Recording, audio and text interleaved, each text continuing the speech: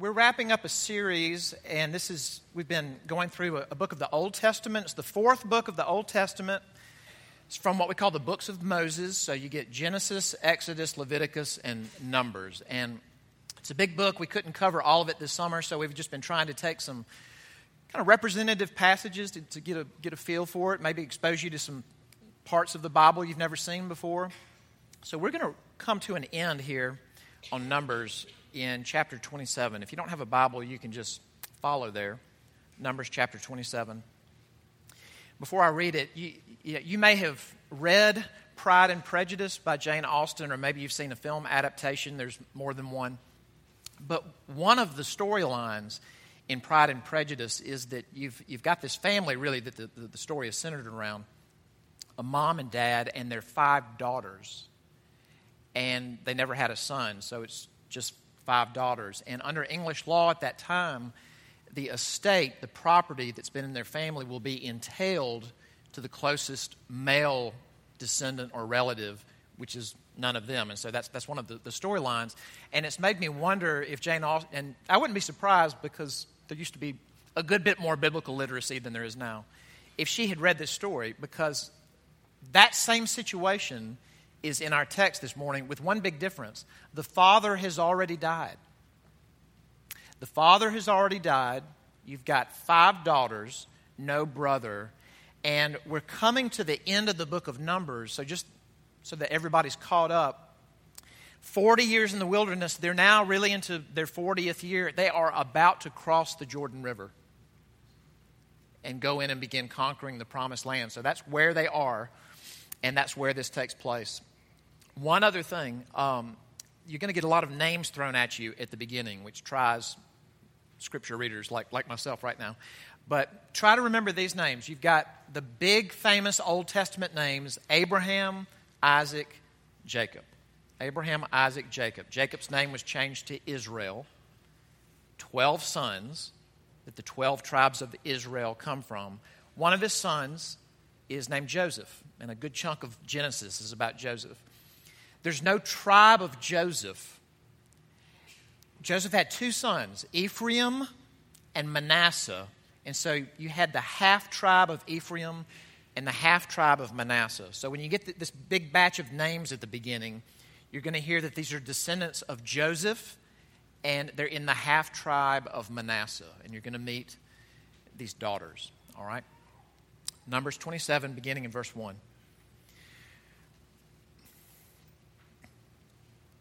Then drew near the daughters of Zelophehad, the son of Hepher, son of Gilead, son of Machir, son of Manasseh, from the clans of Manasseh, the son of Joseph. The names of his daughters were Mahlah, Noah, Hoglah, Milcah, and Tirzah. And they stood before Moses and before Eleazar the priest and before the chiefs and all the congregation at the entrance of the tent of meeting, saying, Our father died in the wilderness. He was not among the company of those who gathered themselves together against the Lord in the company of Korah, but died for his own sin. And he had no sons. Why should the name of our father be taken away from his clan because he had no son? Give to us a possession among our father's brothers. Moses brought their case before the Lord. And the Lord said to Moses, The daughters of Zelophehad are right. You shall give them possession of an inheritance among their father's brothers, and transfer the inheritance of their father to them. And you shall speak to the people of Israel, saying, If a man dies and has no son, then you shall transfer his inheritance to his daughter. And if he has no daughter, then you shall give his inheritance to his brothers. And if he has no brothers, then you shall give his inheritance to his father's brothers. And if his father has no brothers, then you shall give his inheritance to the nearest kinsman of his clan, and he shall possess it. And it shall be for the people of Israel a statute and rule as the Lord commanded Moses. This is God's word. Let's pray together.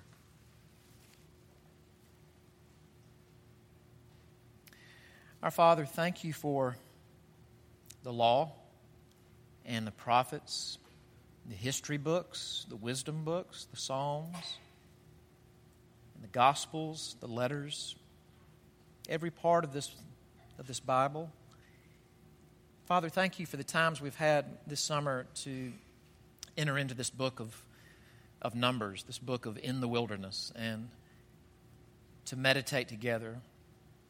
And we pray again that you would enable us to hear you. It's hard for us to hear you. It's not because you haven't been clear, it's because of us. But you're very kind, you're very merciful, so help us. And help us to heed what you're saying. And we ask this in Jesus' name. Amen. About a month ago, I was in a training time with a group of people. It was a small group exercise, and this was actually in another state. Wasn't here. No one in Greenville. No one from downtown Pres. There were 8 of us in this small group in this exercise, and there was a facilitator leading this group exercise. One of the members of the group is a woman and a pretty high-achieving professional. She was in an organization. She did HR. On the flow chart, she had like 6,000 people under her, so a lot on her, and a mom, and a wife, taking care. She's the main caregiver for an ailing parent, and just on and on and on. So she was talking. She's really been candid about how hard this is and just how much is coming at her. So the facilitator of this small group that I was in said, okay, I want you to sit in a chair, and I want the rest of you to stand around her. So we got up and we stood around her. And this facilitator assigned different roles to us, like you're her job. You are her parent who needs her. You are the kids. You just all these roles in her life. Now, begin talking to her about what she needs to do. So you had the person who's the kid saying, Mom, we need you. We need you to pick us up. We need you to take us places. We need just on and on and on. The job was saying, look, you've got to be there. You've got to always be available. You've got to always be accessible by text or email. So we started doing that. And then after a while, the facilitator, he gave it like an upward nudge, like bring the volume up. So the voices got louder. Mom, we need you. Mom, you need to pick us up. Mom, you need to do this. We need you at work. You need to be the first one there. You need to be the last one to go. Room got louder and louder and louder. And then the facilitator said, okay, stop. And he looked at her and said, that's your head. It's really powerful, you know. And I was going to say a powerful visual. It was an audio visual. And I think everybody in this room at some level can relate to that. It gets loud after a while. All right, I want to sort of lead you in an exercise. And I want you to mentally picture yourself in a chair. And I want to picture, you assign whatever person, people walking up to you, and instead of telling you what you need to do, so not responsibilities, they're coming to you and they're making promises. Right? So let's say a really, really striking, beautiful woman is walking up. And whether you're male or female, she's saying to you in the chair, if you look like the people in the pictures, you will be happy. If you look like the people in the pictures, you will be happy. Let's say you're a parent. If you're a parent, I want you to picture somebody who's really accomplished. They're walking up and saying, if your kids get in a good school, they will be okay. If your kids get in a good school, they will be okay. Picture somebody that looks affluent, that like lives in the kind of place that we'd like to live. And he's walking up to you, she's walking up to you, and they're saying this. If you have $100,000 more money, most of your problems will stop. If you have $100,000 more, most of your problems will stop. And the room is getting louder and louder and louder and louder. Okay, now I want you to picture, kind of from the back, Jesus saying this. Little flock, it's pleased your Father to give you the kingdom. Sell your possessions and give to the poor. Make for yourselves treasures in heaven where money bags don't wear out. And this almost sounds blasphemous to say this.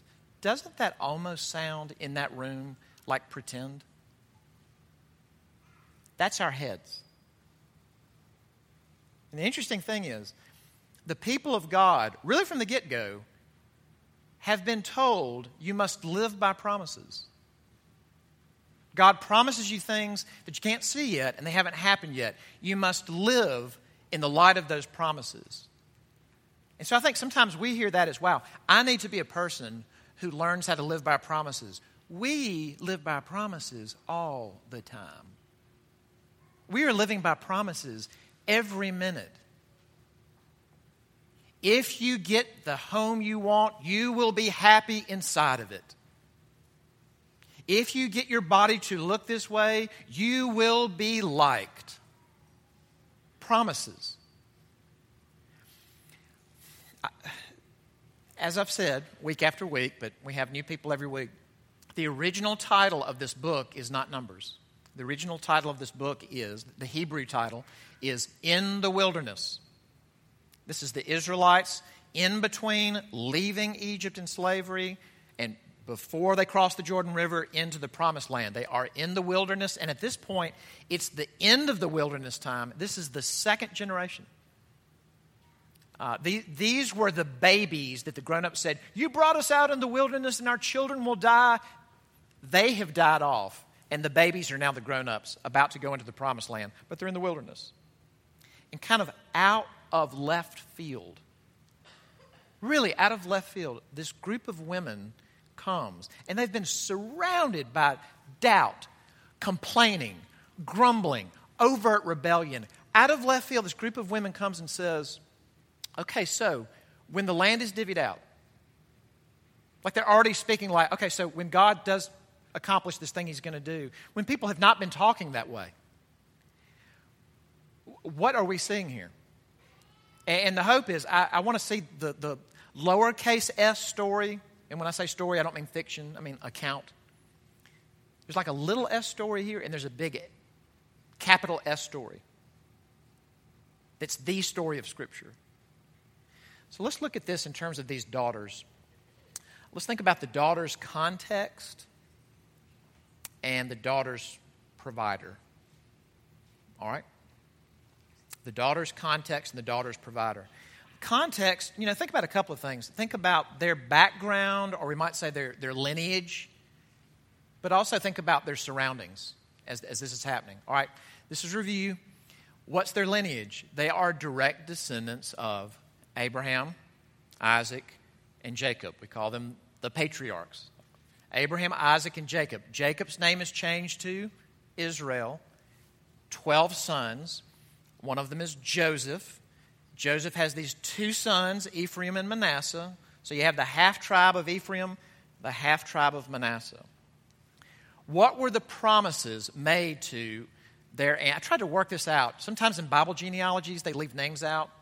And that was standard convention back then. But if I've got it right, these sisters are the great-great-great-great-great-great-great-granddaughters of Abraham. When God came to... I hope that impressed you, the preparation it took this week. There were flow charts, there were sticky notes on the wall. The promise that God came and made to Abraham, really out of the blue, based on nothing he had done, God makes multiple promises to Abraham, but a big one is the land. I'm going to give you this land. Like, look at this land, I'm going to give it to you. And don't picture Abraham standing there looking at sort of big open, like, kind of the West in the United States before it was settled. That's not, he's looking at settled, inhabited Canaanite areas with villages and cities and militaries. And God says, that's going, and when he says this, Abraham has no children, 0 children. To your descendants, so one of the promises is all these descendants, I'm going to give all that land. And he reaffirms it to Isaac. And he reaffirms it to Jacob. And Joseph knew the promises. That was the lineage of these daughters. Okay? What are their surroundings? Now, I wanted to hear this one last time. We've been talking about wilderness. Look in the bulletin. This is in italics after our passage. Just a couple of quotes from, one is from the law, one's from the prophets. These are just passing mentions about the wilderness. What was it like? What was this place like where the Israelites lived? Deuteronomy 8:15, the great and terrifying wilderness with its fiery serpents and scorpions and thirsty ground where there was no water. Painful. Try your patience. Frighten you. Make you wonder if your kids are going to be okay. Jeremiah 2:6, kind of picking up mid-sentence here, but it refers to, quote, in the wilderness, in a land of deserts and pits, in a land of drought and deep darkness, in a land that none passes through, where no man dwells. And they were there 40 years. And besides that, I mentioned this a little while ago, it's not just that that's the physical surrounding, but what else has surrounded them? An entire culture of complaint and grumbling and rebellion and disobedience. I mean, for 40 years, the only thing that these sisters have known is that. They've only known a nomadic life in an incredibly harsh environment. And all their ancestors could remember was slavery. That's their context. And from that context, out of the blue, when everybody around them has shown their ability to complain and grumble and not believe, they sort of step up and go, okay, so when we conquer the Canaanites and the land is divvied out, this passage is, the more I sat with this, and I hope this is happening to you, it should make us go, how did you do that? Because there's no record of anyone else doing that. How did you do that? Let me give you one from church history. Now, this is not a household name, but I love the story. There was a Scottish missionary named Robert Moffat. And if we had all the cool audio-visual stuff, I'd have to show you a picture of him because, like, did you see Dead Poets Society? There's this famous scene in Dead Poets Society where Robin Williams, this character, Keating, is that right? There's a picture up on the wall of Walt Whitman, and he gets a guy to just start poetically describing Walt Whitman. And he says he looks like a sweaty-toothed madman, like just like big hair and giant beard and everything. That's what Robert Moffat looked like. So he goes to South Africa, to the Cape, in 1817. And 2 years later, this younger woman that he had developed a relationship with came and married him, and they co-labored together in 1819. All right. In 1829, now think about being in another country, and you haven't seen any people become Christians. And you're like, we have missionaries that go to very urban places, very sophisticated areas. Dan Dillard was just talking about being in a university city in Spain. But when you think about missions like savages and headhunters and warriors, like that's who Robert Moffat was working with. 12 years, no one's becoming a Christian. In 1829, all of a sudden, there start to be these little drops of conversions. And they start talking to people, and they start seeing this change in the tribe, and people begin becoming Christians. And so, at the very first worship service where people were baptized and admitted into the new church, after that, they had communion. What did they have communion with? They had communion with a communion set from Sheffield, England. And it got there the Friday before this service. Robert Moffat's wife ordered it 2 years earlier because her thinking was, no one's a Christian at that point. Her thinking was, well, when people start becoming Christians, we need a communion set. It took 2 years to get there, and it got there the Friday before they were baptized and took their first communion. You look at that and you go, how did you do that? It's hard for me to live by faith for a week. And the tendency is to look at a Mary Moffat, that was her name, or to look at the daughters of Zelophehad and say, well, I tell you, they were special ladies, weren't they? Kind of like it's just DNA or something, like they're 7 feet tall. Wow, you're really tall, aren't you? That they were just born that way. Is that how the Bible reads? And this is where I'm having to draw not only from Numbers, but really from the whole of Scripture. So let's think about the daughter's provider. And several things that he's providing here. Let me do three. I'm talking about God. It's the provider. Provides faith, provides justice, and he provides inheritance. He provides faith, he provides justice, he provides inheritance. You know, I've quoted this to you before. I got this from somebody else named Steve Brown. He said, if you see a turtle on a fence post, you probably figure he didn't get up there by himself. And that was Steve Brown's way of saying, when you see a person who's descended from Adam, the Bible says, shows up dead in our trespasses and sins, and just naturally is hardwired to live by sight and not by faith.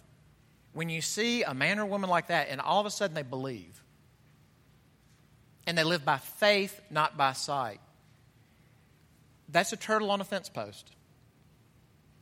It means that person was acted upon. How did Mary Moffat do that? When the signals were, this is a failure. No one here is going to become a Christian. Sorry. Go back to Scotland. The daughters of Zelophehad. When this land comes to our tribe, what about us? Not if. Here's the amazing thing that the Bible says, and it's a both and. God requires us to have faith, and God gives us the faith He requires. And man, if we'll hear that, that can be incredibly encouraging. God doesn't say, jump through this hoop, or obey enough, or go on this pilgrimage. He says, take me at my word and believe. That's called faith. And I'm going to give you the faith that I require of you. Now, I'm going to say this again before we're done, but I'm going to pop if I don't say it now. Whether you're somebody who's never had faith, you've never been a believer in God and Jesus, or you have been one but you struggle with unbelief all the time, where will you get faith? Will you manufacture it? Because I think for most of us, we respond that the answer is yes. I will conjure it up.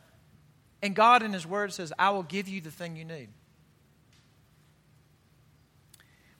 God provides faith. God provides justice. Let me show you something. Look in verse 5. It says that when these sisters, it's really great, they went through what we would call the proper channels. Instead of just grumble and start a new rebellion, they go to Moses. They go to the entrance to the tabernacle, sort of the right way to do it, and say, here's our situation. So, verse 5, Moses brought their case before the Lord. Now, the Hebrew word that we translate case, is just sort of the all-encompassing Hebrew word for justice, mishpat. And it says it again in verse 11. It says that it shall be for the people of Israel a statute and a rule. This is going to be the just way to do things as the Lord commanded Moses. And this is really interesting. Apparently, it wasn't unheard of to give women, daughters, property. Apparently that was already done in areas of Mesopotamia, but there was question about it in Israelite practice. One commentary that I looked at on this passage really sort of made the whole passage about women's rights and women's advocacy. Women's advocacy is great. I mean, it is the Bible that in the very first chapter says, males and females, men and women equally bear the image of God. Yes. But the thing is, the passage goes on to say there needs to be justice for the whole community. It's not just, what do you do if there's no son? What do you do if there's no son or daughters? What do you do if there's no son or daughters or brother of the parents? I want there to be justice. I want people to receive their due. This is a big deal in the Bible. That God is the God of justice. And that He wants His people to do justice and to seek justice. That the Messiah, in more than one place, is described as the one who will execute justice and righteousness. And I find, and I'm being descriptive, this is not scolding, I'm just being descriptive. I find that when I stand before our demographic and I talk about justice, most of the room kind of checks out. Because usually our demographic gets justice if it wants justice. But maybe 10% of you have really experienced getting the shaft. And you tried to use whatever recourse you had, you tried to use whatever resources you had, and you did not get justice. And it might have been in your work. It might have that you got financially messed over. It could be medical. It could be in your family. And on and on and on. But it's maddening to get injustice. God cares about it. I'm going to come back to that in a second. He gives these women faith. He gives these women justice. But the big thing, he gives the women an inheritance. But he gives all the Israelites an inheritance. And this is the story with the capital S. Why does God give the Israelites an inheritance? It must be because of their sterling character and their impeccable obedience, don't you think? Listen to this. This is from the next book, Deuteronomy. This is when Moses does a giant recap. Like, what have we learned here? What have we seen and what do we need to know before you go across that river? I'm not going, but what do you need to know? Listen to this. I love the word disabuse. If any of the Israelites thought, yep, we're going over there because we're better, this would disabuse that person in this moment. Moses says, Deuteronomy 9, know therefore that the Lord your God is not giving you this good land to possess because of your righteousness, for you are a stubborn people. What a pep talk. Remember and do not forget how you provoked the Lord your God to wrath in the wilderness. From the day you came out of the land of Egypt until you came to this place, you have been rebellious against the Lord. All right. If it's not righteousness, then why are the Israelites being given an inheritance of this land? This is from Deuteronomy 7. Please listen to this part. It was not because you were more in number than any other people that the Lord set his love on you and chose you. For you were the fewest of all peoples. But it is because the Lord loves you and is keeping the oath that he swore to your fathers. That almost doesn't make sense. Because what did Moses just say about God? He doesn't love you because you're more in number or strong or important, but it's because he loves you. He doesn't love you because of what you did or your importance. He loves you because he loves you. That's very important. He set his love on you, and he keeps his word that he swore to your forefathers. What about the people of God now? God promises justice. Jesus said on one occasion, look, he tells a story about a woman who just pesters a judge. Give me justice, give me justice. And Jesus says, this is not a good judge. He was not like a guy with really great character, but he finally says, just to get this woman off my case, I'll give her justice. And Jesus says, hey, if the unjust judge will give justice, how much more will my Father give to the elect justice who cry out to him day and night? But you know what? Some believers in God, some believers in Jesus, they die, and they did not get justice in this life. What about them? Because that may be you. You might cry out, God, fix this. I'm not asking for $2 million of punitive damages. I just want what's fair.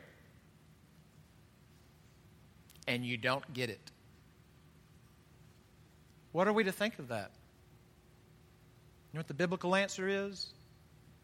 There will be justice. It's an unseen, promise about the unseen future. And what does that do to us? That's all well and good, but I want it now. And God might say, no, you must wait. Then how do I know it's going to happen? And that's the importance of this thing called the resurrection of Jesus Christ.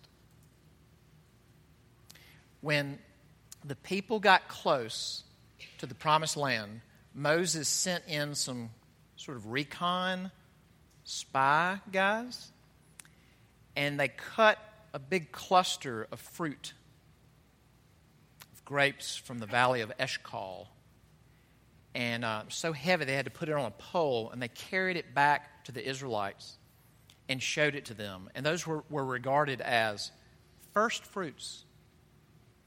You don't live there yet. We haven't entered there yet. We haven't conquered there yet. But have the first fruits as sort of a down payment. And the Apostle Paul takes that image and applies it to the resurrection of Jesus. Because I'm telling you, it's so hard to live by faith. We're so hungry for a visual. God in His kindness essentially says this, okay, if you want to believe that I'll really raise you from the dead, that I'll really raise you, body and soul, to newness of life, and that you will enter heaven and live directly in my presence. If you want to know that's really true, I'm going to give you the first fruits. It's the resurrection, publicly, visibly, of my own Son. Of my own Son. How can I know that God will provide me justice that He promises? The resurrection. The first fruits. How do I know that this has a happy ending? I'm so tired. I'm so worn out. I'm so discouraged. I'm discouraged by me. I'm discouraged by the church. I'm discouraged by the news. And it grinds on me. How can I know that there will be a happy ending? I get it that the Bible says it. How do I know He'll do what He promises? The resurrection. Is God broadcasting to the world, I will keep my promises. What if I struggle to believe that? Well, join the club, number one. You're in the right place. And number two, do you ever ask Him for faith? I know we ask Him to make me feel better, make the problems go away, close the loops, take away the source of suffering, make me feel better. But do we ever say, God, give me strong faith? I'm tired of just living by sight. It comes naturally to me and it wears me out. I want to live by faith. Have you ever asked Him to give you strong faith? Ask Him to give you strong faith. Do you ever wonder if deep down, not just you, but maybe us, that we really don't believe lots of people can become new Christians? And so we live accordingly. That you've got the Scripture saying, it's the power of God, this gospel, to save anybody. And God's word will not return to Him void, but that deep down we don't really think it's real. Do you need faith? Let's ask our great God to give us faith. He is the great provider and Savior. Amen. Let's pray together.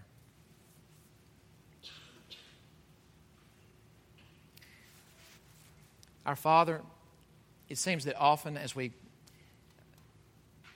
come to your word and then we pray to you, that what we're saying is that we live by sight and we don't live by faith. And we are saying it to you again. Help us in our unbelief. Provide us the faith we need. Give us the justice that we need, either in this life or in the life to come. Give us faith that our inheritance awaits us, one that we don't deserve, but Jesus deserves. That we will be co-heirs with Him if we will trust you. It's in His name that we pray. Amen.